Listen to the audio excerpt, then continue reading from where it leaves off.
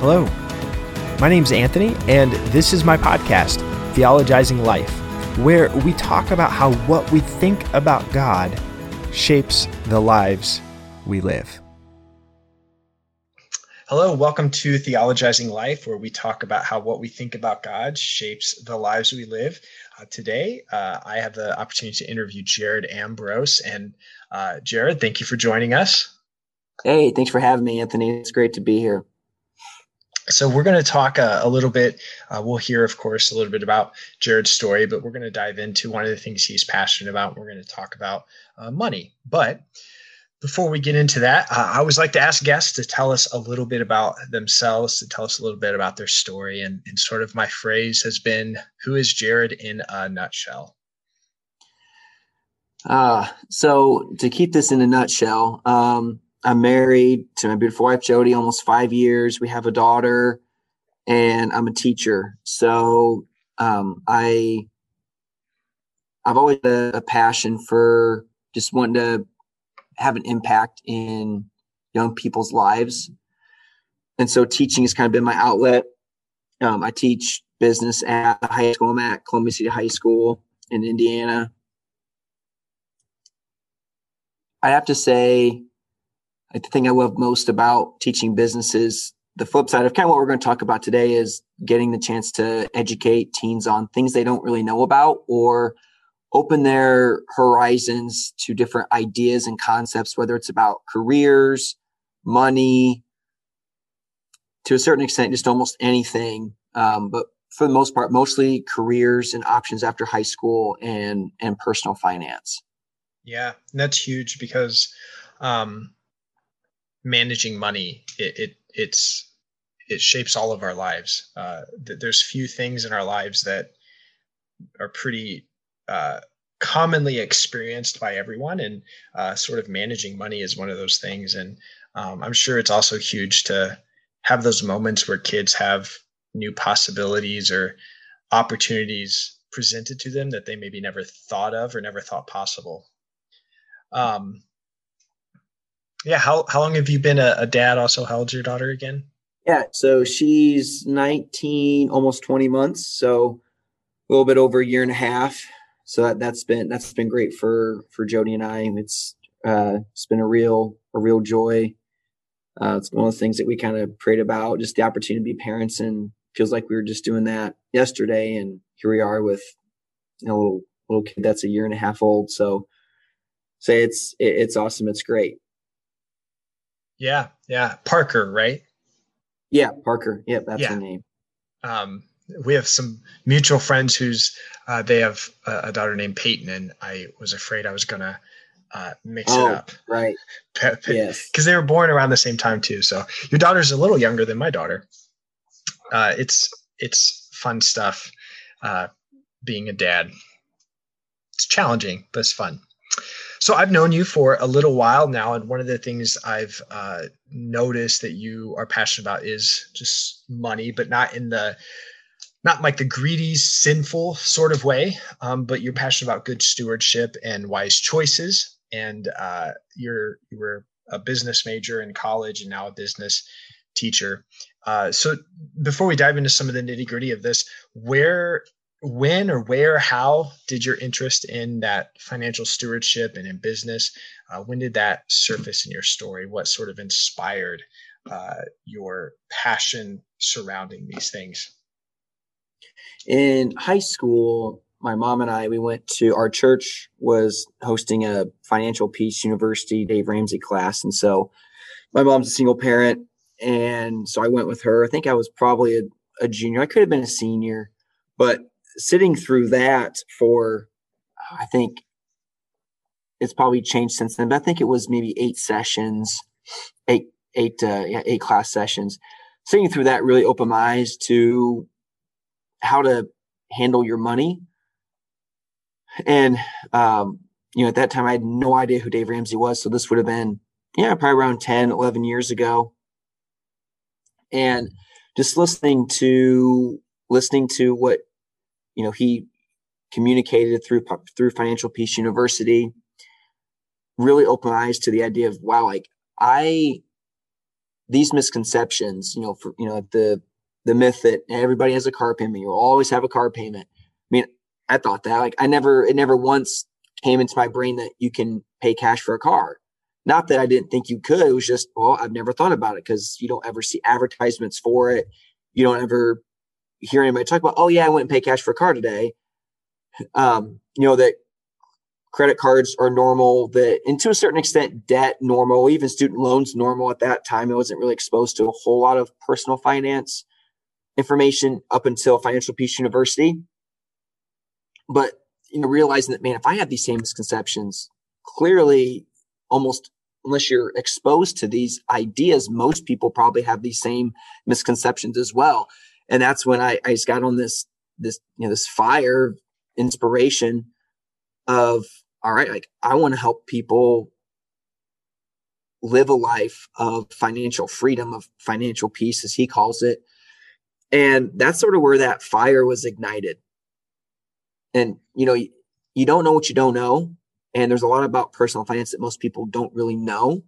Yeah. And it's one of those things too, that I've come to find out through just having conversations with people and just growing as a human, being a lifelong learner. When you're younger, you think, oh, I'm going to educate all these people about it. And you have these conversations with people and, like, I'm going to change your mind because, like, this idea that debt is dumb, you should never be in debt is how can you disagree with that? And I quickly realized that, I think Dave calls it powdered butt syndrome, where, people, if they've powdered your butt, they don't want your opinion about certain things. And I quickly realized that that is a real thing. And whether it was with family members or, some people here and there, friends, whatever, I quickly realized that not personal finance is one of those topics that people don't really want your opinion about. If you're not maybe a professional, or even if you are, they don't want your opinion unless they ask for it, I guess. Yeah. And so I've quickly learned over the years that, like, I'm not going to push my belief about personal finance on anybody unless they ask me, or it comes up and they ask for my opinion. So that's been a learning curve for me over the years. Obviously, if anybody listens to Dave, that that's not how he is, but I'm not Dave. So being a 28-year-old person, not a lot of people want to listen to what I have to say yet. So kind of veered off your question there a little bit, but yeah, that's sort of what inspired my passion. Yeah. Well, I can relate to that. Sometimes as a pastor in ministry, you feel like you're going to change everyone's minds and change the world. And it does happen, but it's similar.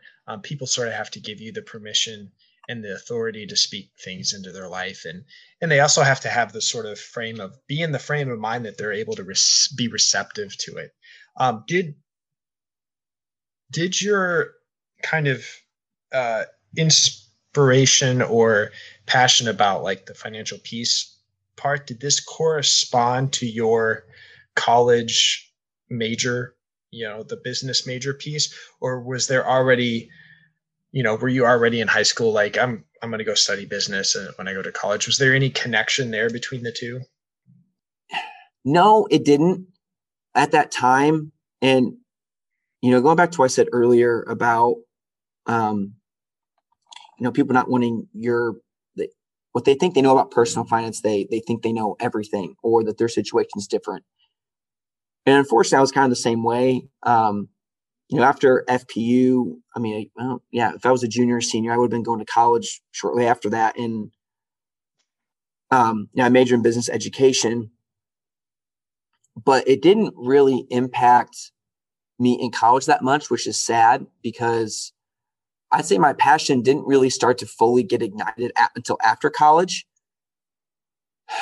which is sad. And that's on me for making decisions I made for taking out student loans. I'm responsible for that.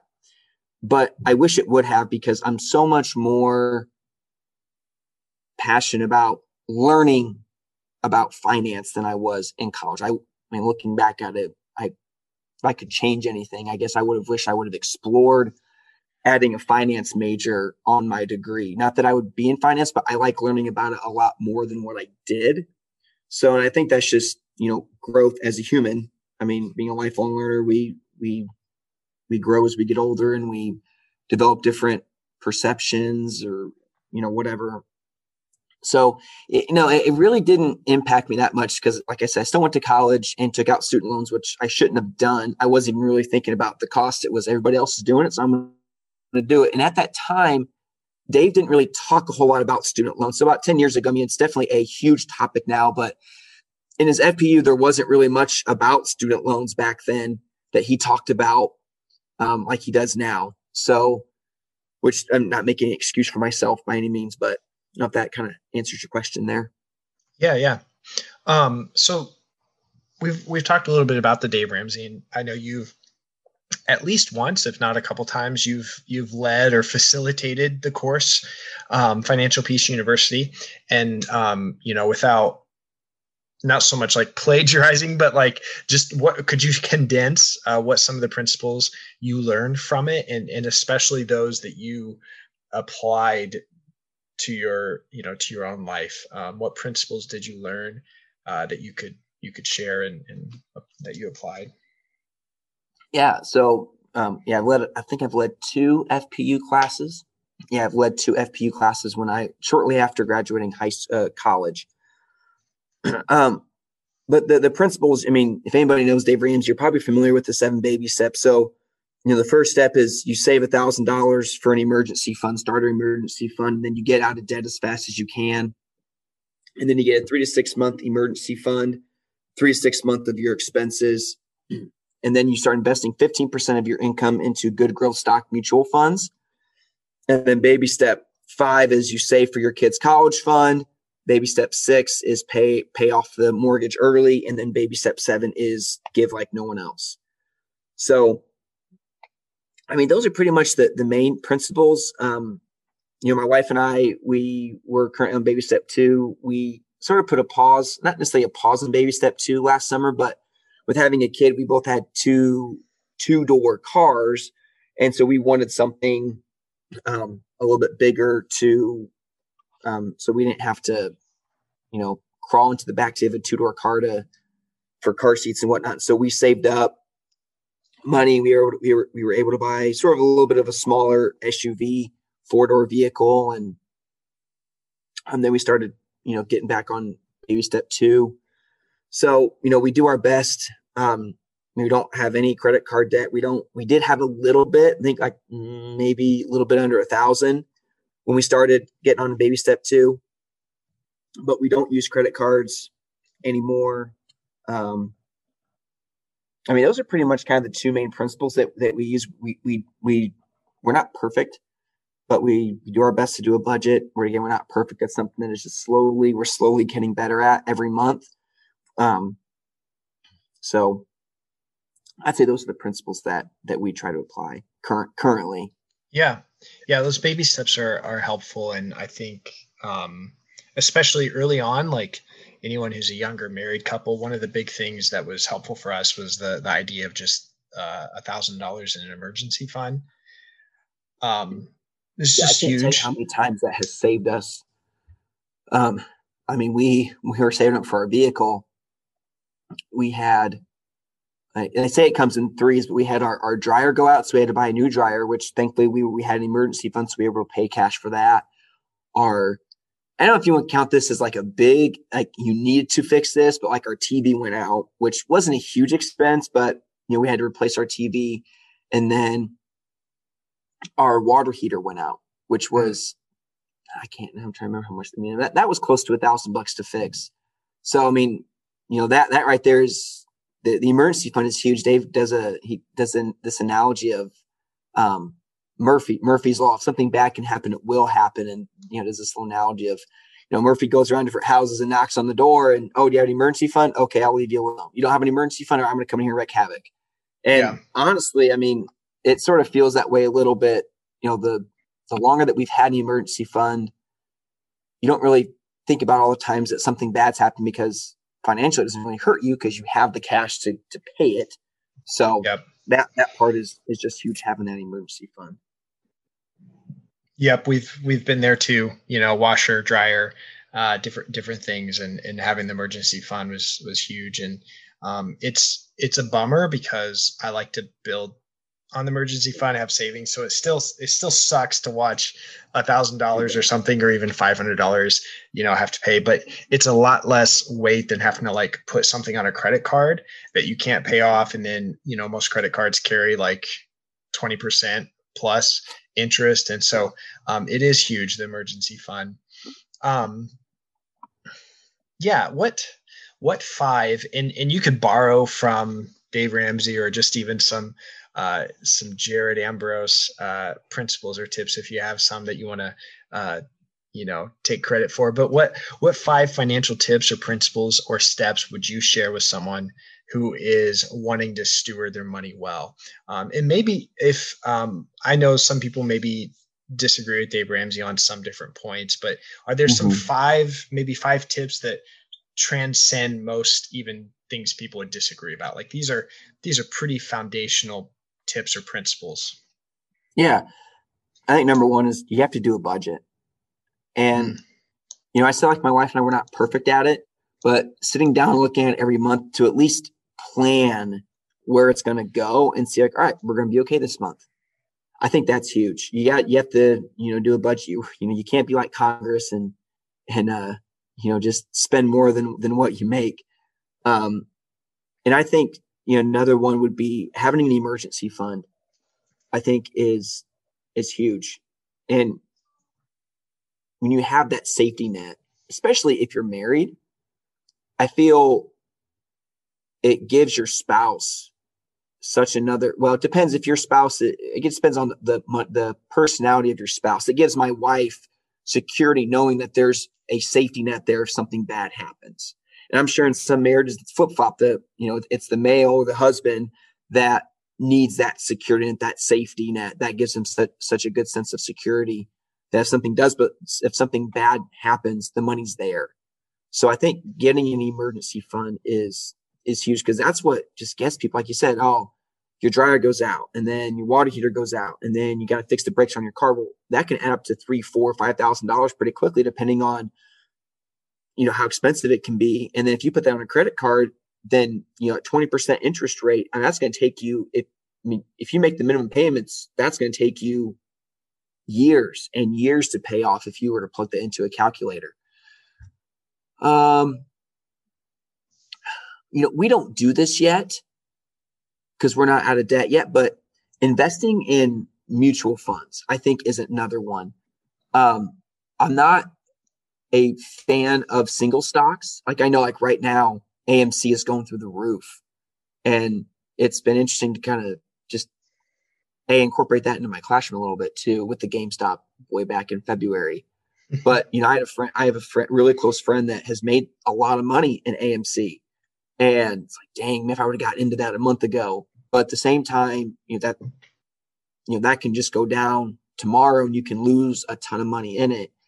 And and again, I'm trying to stay away from Dave's principles, but Dave says 12% can be an average return on mutual funds. And the few times I've brought that up to people, I always get, oh, you can't do that. And one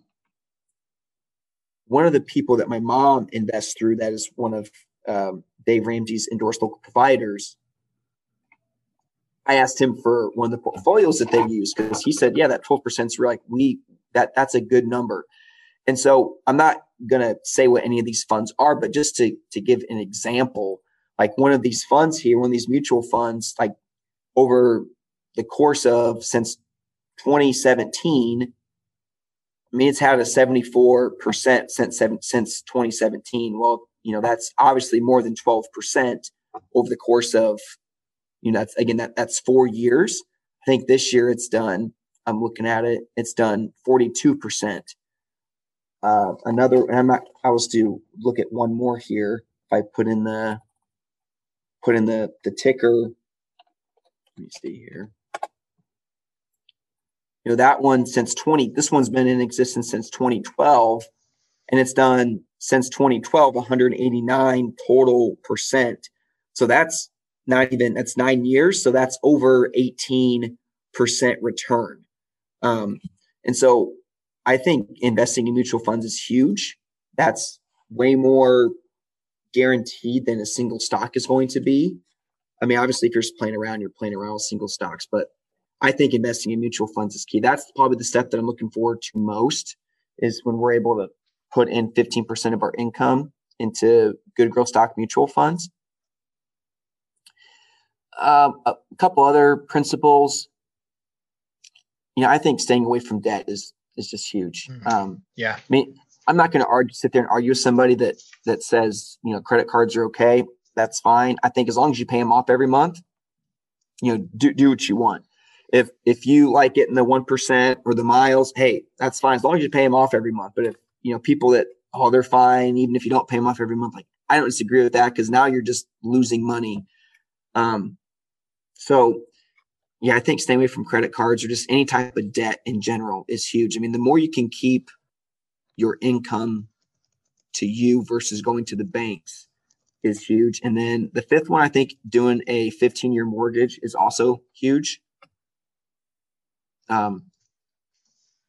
Just looking at the numbers kind of blew me away the first time I looked at the example of a 30-year to 15-year.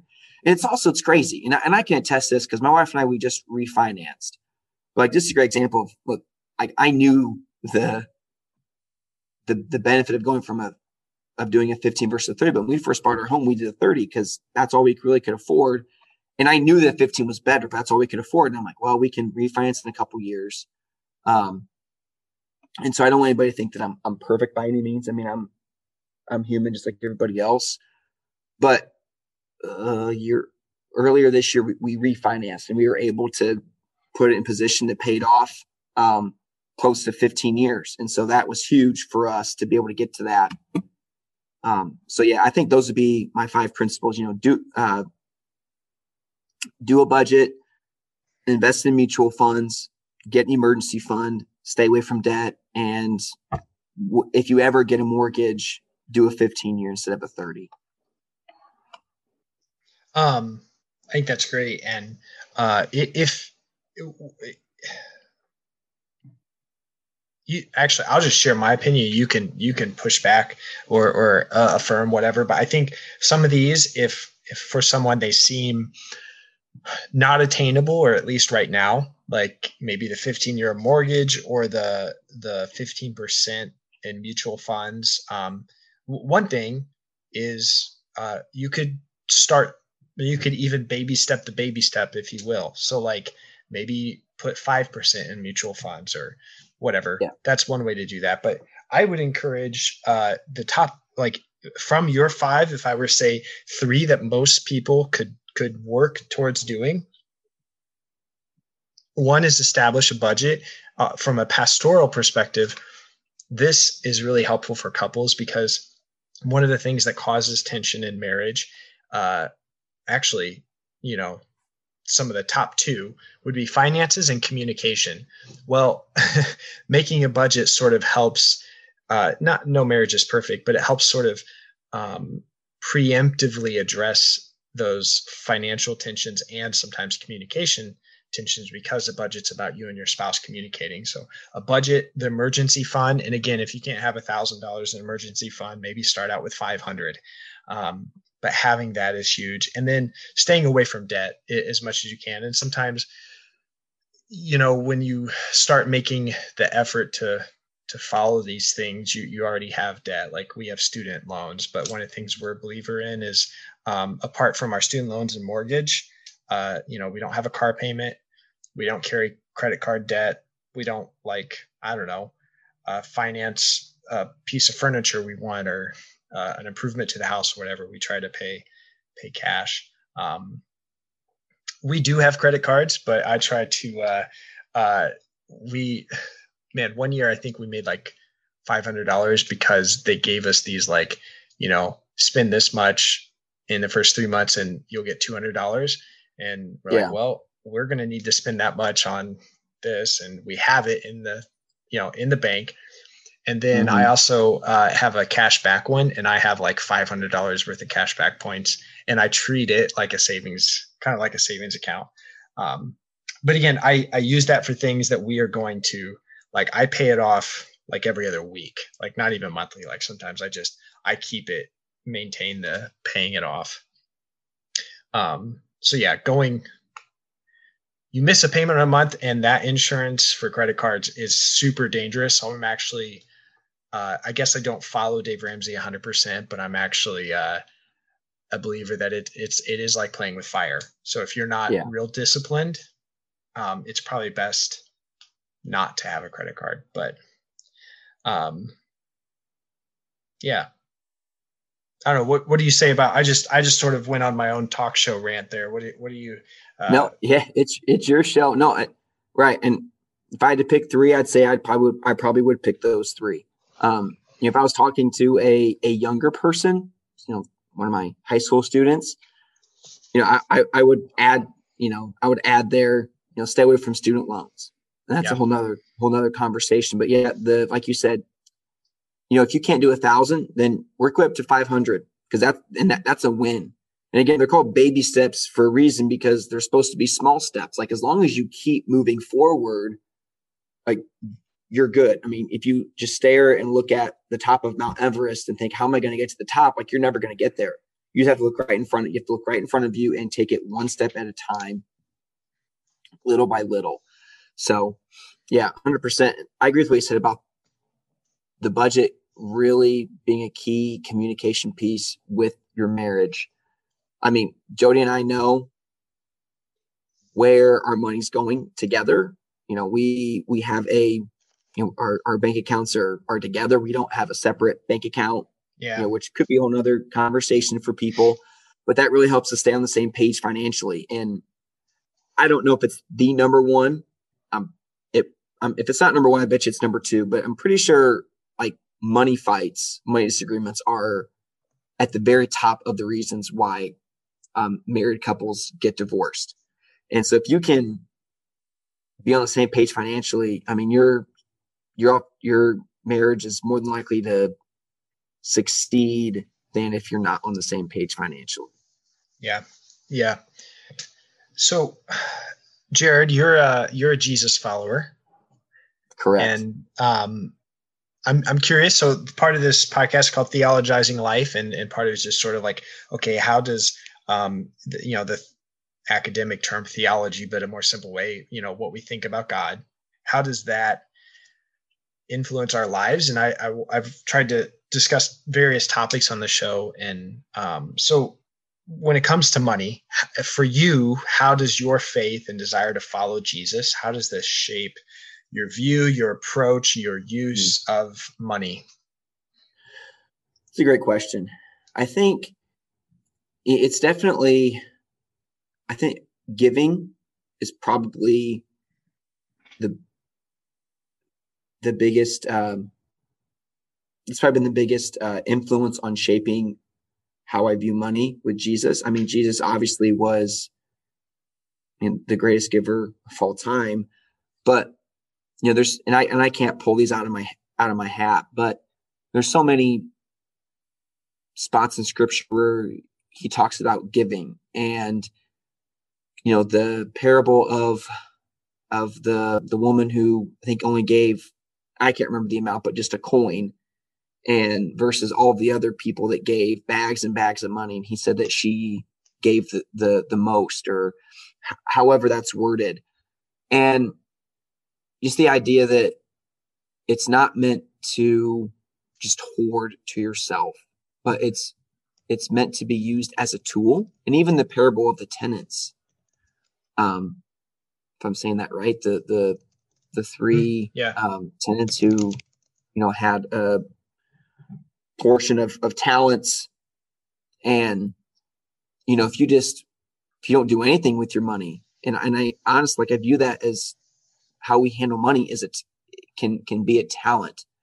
And if we just waste it away and we spend it on these meaningless material things that we can't take with us, I mean, then we're not using it to further his kingdom.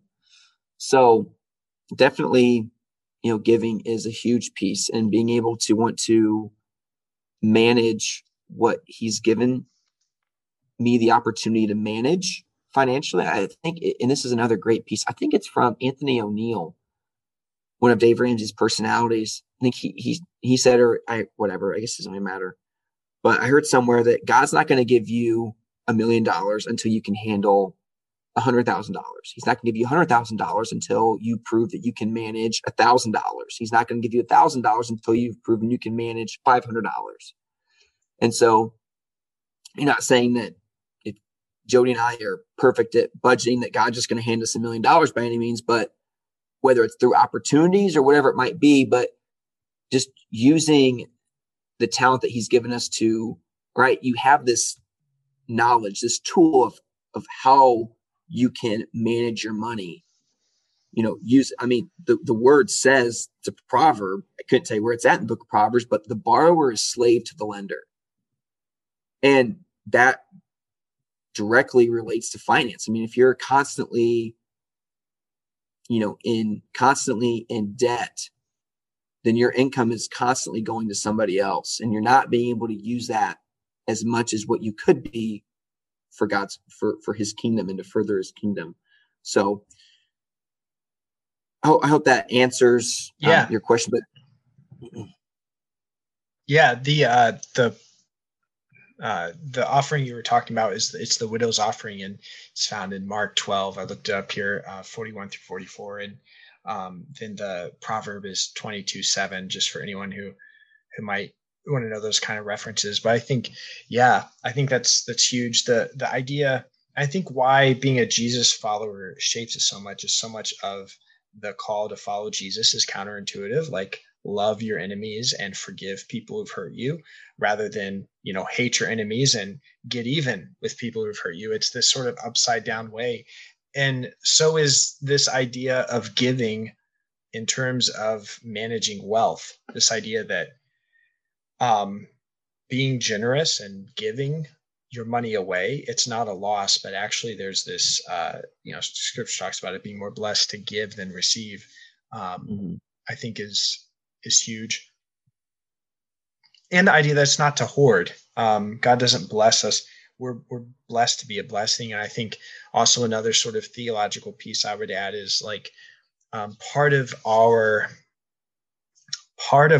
purpose is to reflect. We're created in the image of God, so it's to reflect the image of God. And the first sort of command was to be fruitful and multiply.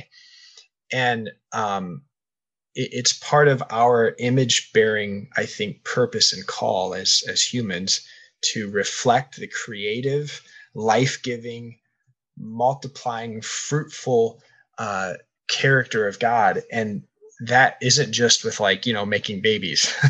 Like, I think we're to be fruitful and life-giving in all that we do, including how we manage money. And so how we steward that would be maybe another word, how we manage what God has, as you said, what God's given to us. It needs to be, as Jesus followers, we need to seek to do it in life-giving, fruitful ways that bless others and benefit the kingdom. Well said. So there, and it's hard because some of those ways that do benefit the kingdom are counterintuitive, especially the generosity piece. We all have life happens to all of us.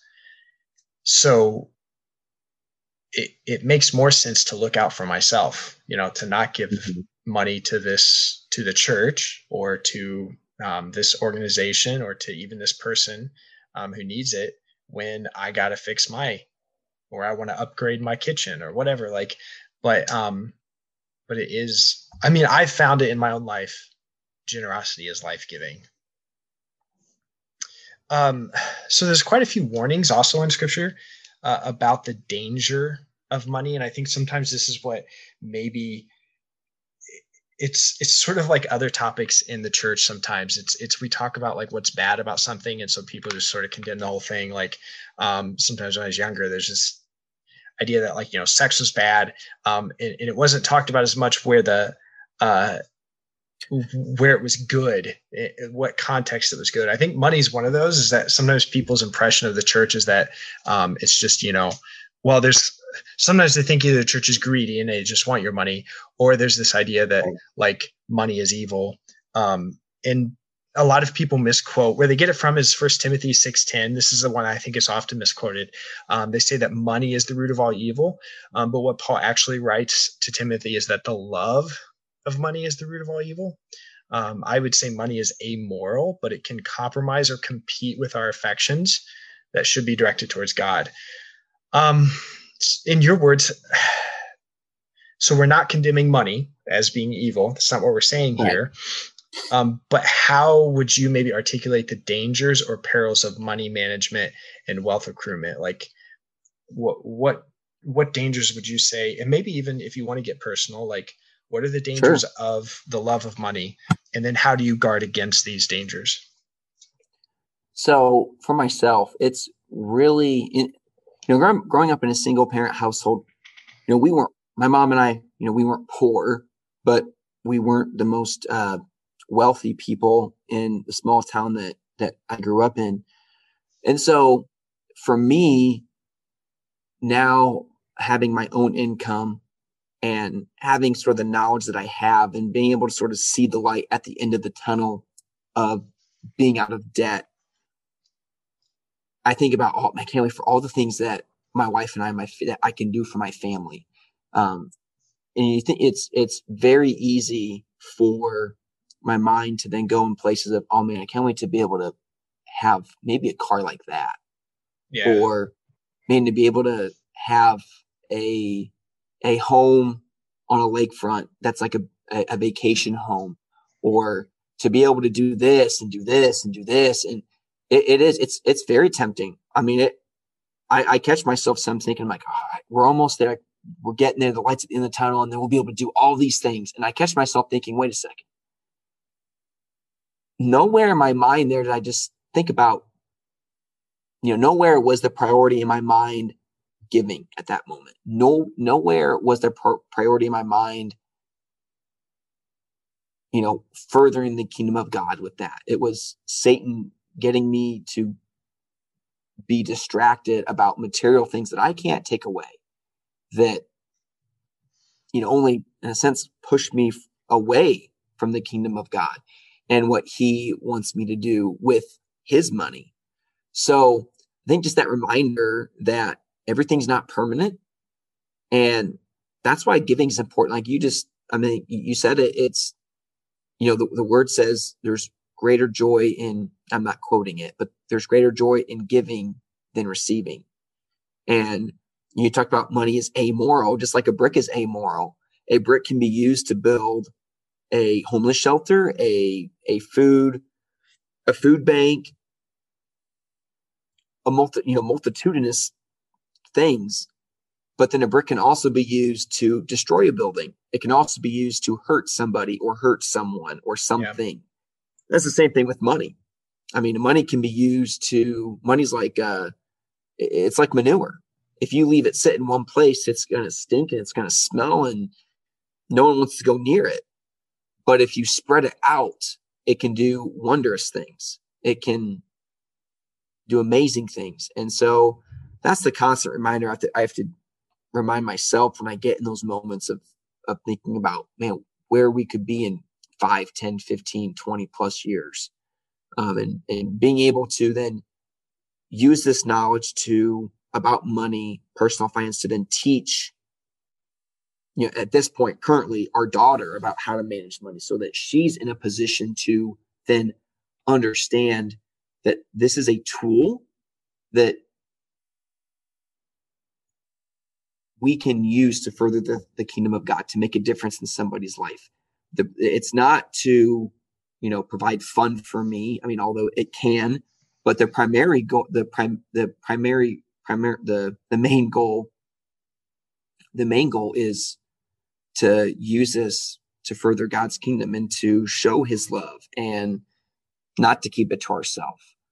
So, Dave has a great saying, live like, you need to live like someone else so that later you can give like no one else. And that's just kind of a reminder that I have to remind myself with. Yeah. Yeah. And I think most of us, I think most humans would have to admit that there is this temptation, and you didn't say this, but I think for me, and maybe you can identify, I don't know, but I think for me, there's an easy temptation to sort of put a lot of confidence in money and to drift from depending for Yes. God, Yes. depending on God. I mean, I love, the Lord's Prayer says, give us this day our daily bread. And to Jesus's audience he would have been speaking to, that was a very real prayer. Like sometimes uh, a majority of the world was not necessarily well off. And so like today's daily bread was a very real need. Well, now we have literally right now bread in the pantry. So depending on God for like my daily bread is not something that comes naturally. It's actually more natural to depend on what's in the reserves. And so I think that's one temptation, is to sort of misplace my trust. But I also resonate with what you said about and it's hard, and we could talk here, and love your thoughts on this too, but it's hard because God does bless us, and I don't think it's wrong to enjoy good gifts of God. But then there's also this like drift in my own heart where it begins to go from enjoying God's blessing to coveting luxury, is maybe how I'd say it. And I remember one day, it only took me parking in a spot in the grocery store, and I was confronted with the temptation to compare my car to the one a couple spots over. It's like the world we live in, that we have this constant, especially on social media sometimes too. Like there's this constant opportunity to compare what you have to what someone else has, and there's a lot of perils, I think, in that comparison. But yeah. Anyways, the to maybe wrap it in a question, how do you wrestle with like God in Scripture does bless His people, and there are some biblical characters who are quite wealthy for their time and context, but yet He does call us to be generous and not hoard it to ourselves, and even I would say not to pursue extravagant living at the expense of others. Like, have you wrestled through that tension? Does that make sense? Oh yeah. I mean, even just growing up and even now, oh man, I know these people that have this and that have this. And yeah, I mean, it definitely, it's hard because, it's just Satan's such a great distractor, deceiver at getting us to, what is it? Comparison is the thief of joy. And, that's something that I've really grown in quite a bit, is learning to be content where we're at. Yeah. And, like I said earlier, I still catch myself, oh man, one of these days I'll have a house like that, or I hope to have a house like that. And it's, well, wait a second, like just be content where you're at. Yeah. Because like you said, and I 100% agree with this, and I struggle with this too, is money being the safety net versus, wait a second, God should be my safety net. Yeah. Versus relying on money to be there financially if something happens. Like, no, I need to trust in God about that. And that is something that, as you say, I'm like, man, I've been doing that quite a lot recently, of thinking, we're okay. If something happens, we got the money in savings right now to cover that if something happens. And it's that's wrong. Like it should be no, like we're going to be okay because God's knows what's going to happen, and He's going to take care of us because that's what His word says, and that's what He promises. Yeah. Yeah. And I've sort of got a little wordy there and wrapped a lot of questions. I think what are your thoughts on, like, so is it necessarily inherently wrong for you to have one day a vacation home, or could you have the vacation home and still be generous and managing your money in a way that benefits the kingdom? Because I think there's this temptation. We're very either or sometimes minded, but I'm not sure it's always that simple. Like, I don't know that it would be wrong I don't know. What are your thoughts? Is it wrong for you one day to have the vacation home because you should actually give that money away? Or can you enjoy God's blessing and still be, you know, living for the kingdom? What are your thoughts?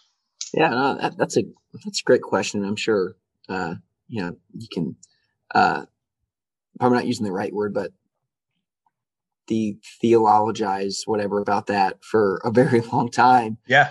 But I would say no. But the condition would be like we just talked about, where when you have that vacation home, when you go there, are you relaxing because you're on vacation, or are you relaxing because you're resting in God's presence? Mm-hmm. And maybe I'm wrong in saying that, but no, because I don't think so. I think it's, where's your heart lie? Yeah. Where is your heart? Like, is your heart, do you value that vacation home? Do you value these possessions more than you value other godly, things? Probably isn't the right term, but like, where does your heart lie? Like, are you okay if you have to give up that vacation home? And if you are, then okay. And if you're not, well, then maybe you have to do a heart check, So I guess that's where I would kind of start to answer that question.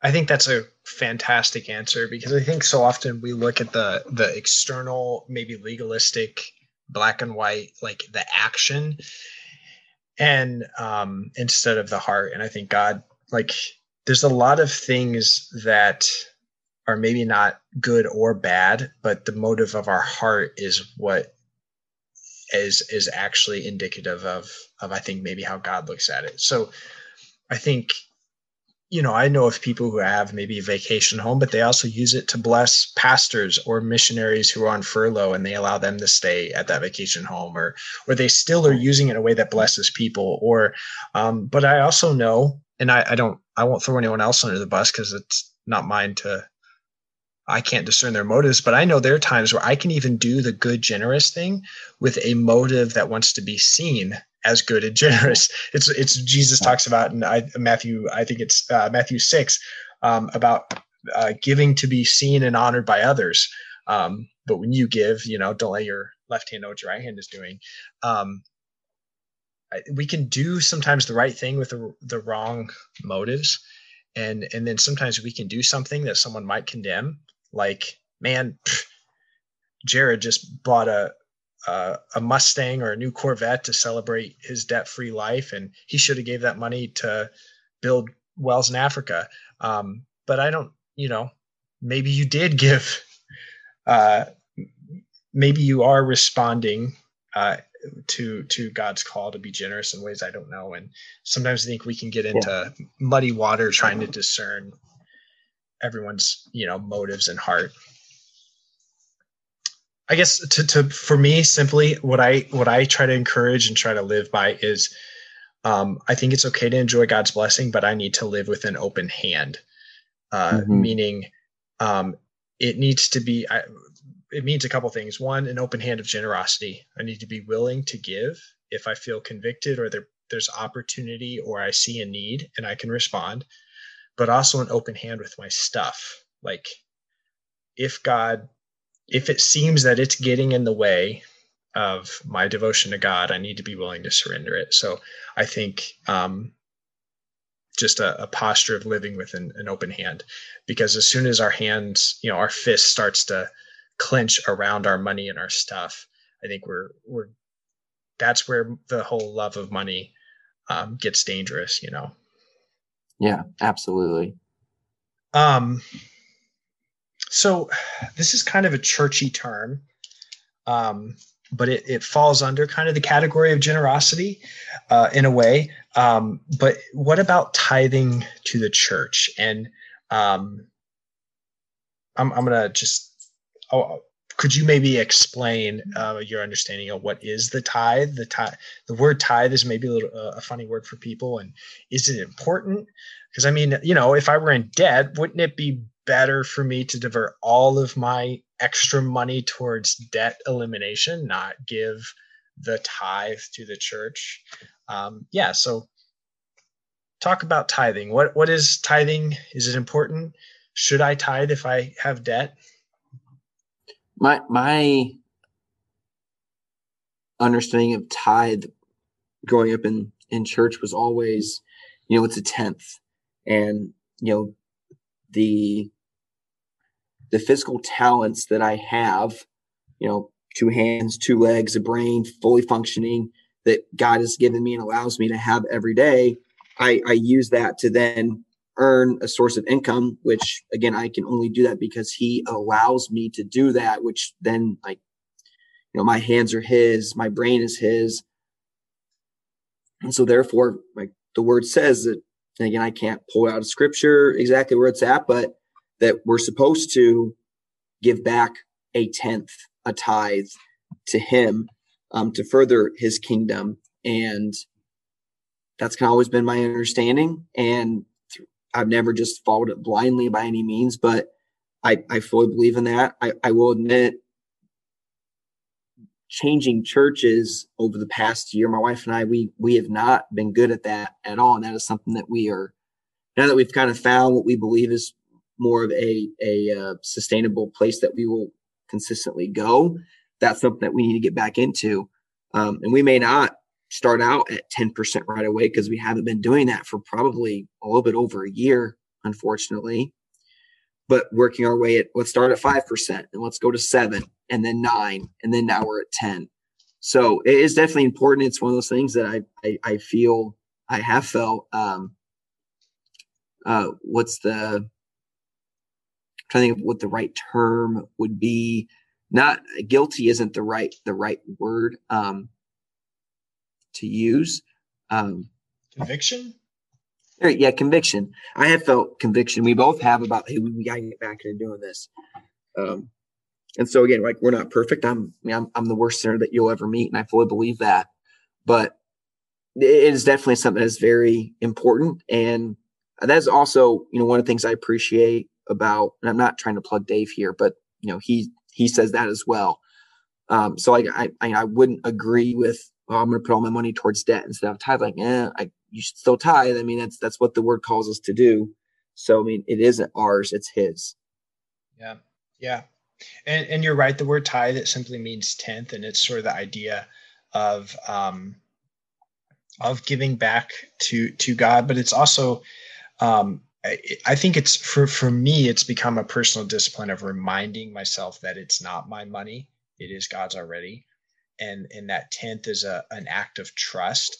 But it's also, I think, when you are part of a church community, and I want to be careful here because I don't want to communicate in any way this like idea that being part of a church is like being part of a club and paying a membership dues. It's not like that. But what it is like is this collective contribution to the community and to the ministries that the community is part of, but also the ministries that benefit my family. So when I go to church, I want the lights to be on, and I want in the winter, the heat to be on. When I drop my kids off in the kids area, like, I want all that stuff, and all of that costs money. And it's part of how, and I want there to be a kids pastor who's working. And so it's also part of this like collective contribution to the community you're a part of.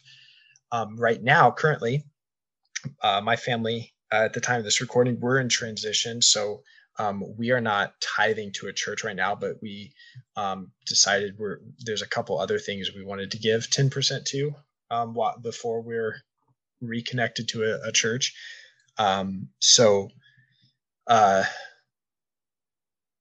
Yeah, I don't want to share this to be like braggy, but I'm sharing it because I believe these ministries matter. Actually, we're going to give 1 month to Compassion International. We're big fans of Compassion. And then I think another, World Hope International, the work they do with sex trafficking. And then I've become a big fan of The Chosen TV series. It's this TV series based on the life of Jesus, and you can do this, pay it forward. So nice. So yeah, anyways, I believe tithing is important. And I would say, I also hate to want to be careful here, because I think sometimes there can be this mentality of, if I tithe, God will bless me, and if I don't, He won't. And I don't think Yeah. that's true. At the same time, I think there are sort of these like uh, spiritual laws. So one of them I think is like about forgiveness. If I withhold forgiveness, I actually think that bitterness spoils in my own soul, and causes problems. So similar, and I think that's just a spiritual law. There's just this spiritual reality that unforgiveness is toxic. Well, Mm-hmm. similarly, I think there's almost the spiritual law that um, generosity actually uh, is just opens this gateway to blessing, and in ways, and that ordering your priorities is really important. And prioritizing giving to God, I believe, is significant. So yeah, I think tithing is really important, and at the same time, I would say uh, there's grace. You talked about, you and Jody haven't been for a while, and this past year with the pandemic, it's been pretty unusual year. So there's grace there, but I think uh, tithing is a way to rightly order our priorities. And when our priorities are rightly ordered, I do think it allows us to be in a place to receive blessing. But it's not like a formula or like this, like, I don't know, magic, you know, do this and God blesses you. Yeah. No, I definitely agree. Well, Jared, I've just a few more questions here before we wrap up. But are there any resources, books, or I know I'm maybe it's because I'm older. I don't know. I don't use very many apps other than the banks that I bank with. But I know there are like budgeting apps or even like Mm. investment apps or whatever. Are there any resources you would recommend for helping people steward money in a God honoring way? Yeah. And I'm not trying to plug Dave Ramsey by any means. So we use the Every Dollar app, which is part of his Ramsey solutions. It's free. They have a paid portion that they have add-ons for other things. But we use the Every Dollar app, and there's a couple, like there's like I think Mint, there's the Mint app that you can use. And I think there's a handful of other ones that I've seen. And I just honestly, I just use the Every Dollar because it's his and I like what he does. So that's pretty much the only reason why I use that. Um, it's just the basic functioning free version of it. You budget out, plan out where you're going to spend, and you add a transaction, you drag it to where you want to go. But I know the paid version has other things that you can do to help you with other financial goals. And then, for some books, which again, Dave Ramsey's Total Money Makeover, I've read, which, again, is really good. And then his daughter, Rachel Cruz, has a book called Love Your Life, Not Theirs, which is all, for the most part, is a lot about contentment, which, was really good for me at that time that I was in, of just be content where you're at. And so that was a good book. I know they have a couple other ones. They have one that is not for kids, but it's for people that have kids. Smart Money, Smart Kids. Joey and I are going to read that here in the next year or two so that we can best come up with a plan of how to raise Parker in a home and how to raise her to manage money wisely. And so I've heard a lot of really great things about it. I've never read it, but I guess those would be the books that I would point somebody towards. I know that there's some blogs out there too. Millennial Money Man was a blog a couple years ago. I think that's still a thing. There's one that's called Making Sense of Sense. That's another like finance blog. There's a large number of other personal finance blogs that a couple years ago I just kind of checked out, just a couple weeks on the internet, and there was a lot of good stuff on there that you get somebody else's idea, but it's kind of in the same realm of kind of what Dave Ramsey says, but whatever. So I think if you just do those, if you don't like, I don't like Dave Ramsey, well, it's fine. Google personal finance blogs and and you can find a lot of good content out there on how to manage money. And I'm sure there's blogs that have reviews on apps and books, podcasts about managing money and other items. So, but yeah, that's for the most part what I would recommend. I think if you have kids, Anthony O'Neill has a book called Debt Free Degree. It's pretty small. It's a pretty quick read. It's just sort of a guide to how to go to college or how to get a degree without any debt. And so I didn't read the whole thing. But I read most of it, and that was a good little short, quick read. There's also a podcast called Borrowed Future done by Dave Ramsey and his crew, just about the student loan crisis and, how you can go to college debt free and other things. So those would be my recommendations. Awesome. I think I would recommend, and you would as well, if there is a church or organization or I don't know, even like a college that you can take the FPU course. Yeah, absolutely. It does cost money. I don't remember how much. I think it's like 100. Yeah. I think you're. I know some churches do scholarships or. Yep. I mean, I'm not saying do this, but I've heard people calling Dave's show, and he'll give like a, hey, I'm gonna pay for you to go to Financial Peace University, stay on the line. So, but yeah, I think it's like $100, and I'm sure a lot of churches probably have a scholarship, like I said, or payment plan or something along those lines.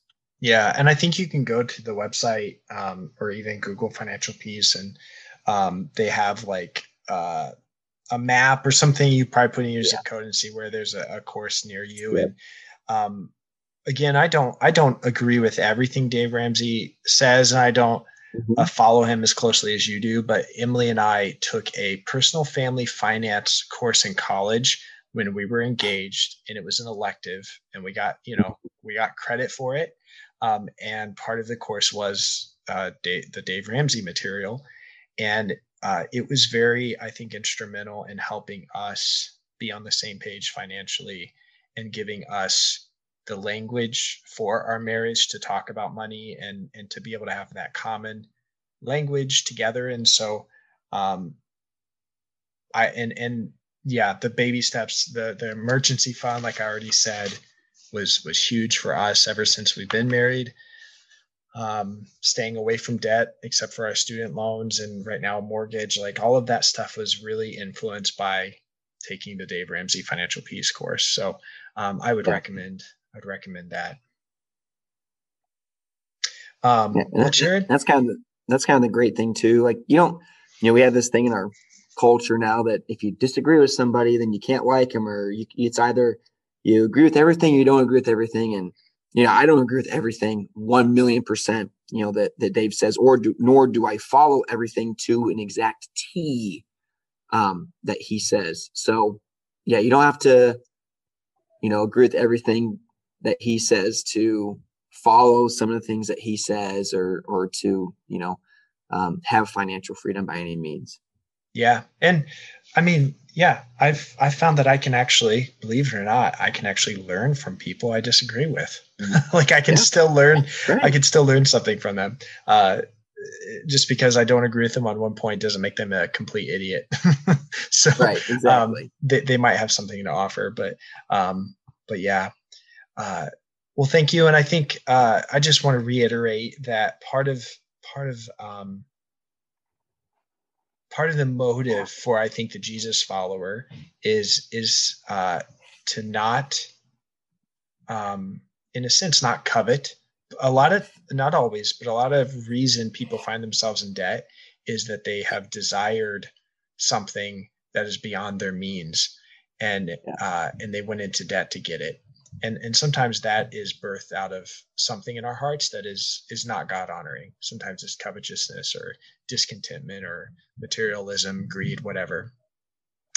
So I think part of it is So part of the focus in talking about this today was to just reiterate or share that how we look at money and the place it has in our hearts is really important, and how we manage it and approach debt, but also that when we are free from all that debt, we can be generous and be a positive impact in the world, and that can honor God.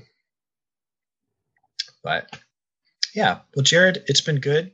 Thank you so much for joining us. Thank you for your thoughts. Do you have any last words before we wrap up here? No, I mean, thanks for having me. I love podcasts. I listen to The Office Ladies quite a bit. So, and like I told you before we started recording one of my classes, we just got done creating a podcast, and so I love these types of things. So when you texted me about it, it's like, yeah, man, I'm all on board. I think this stuff's awesome. So yeah, I think what you're doing is great, and hopefully at least one person, learns something from this. Yeah, absolutely. Well, thank you for joining us, and thanks for listening. Remember, like and share and subscribe, and even rate it on Apple Podcast if that's where you're listening. And each of those things can actually help increase our listener base. So thank you for joining us.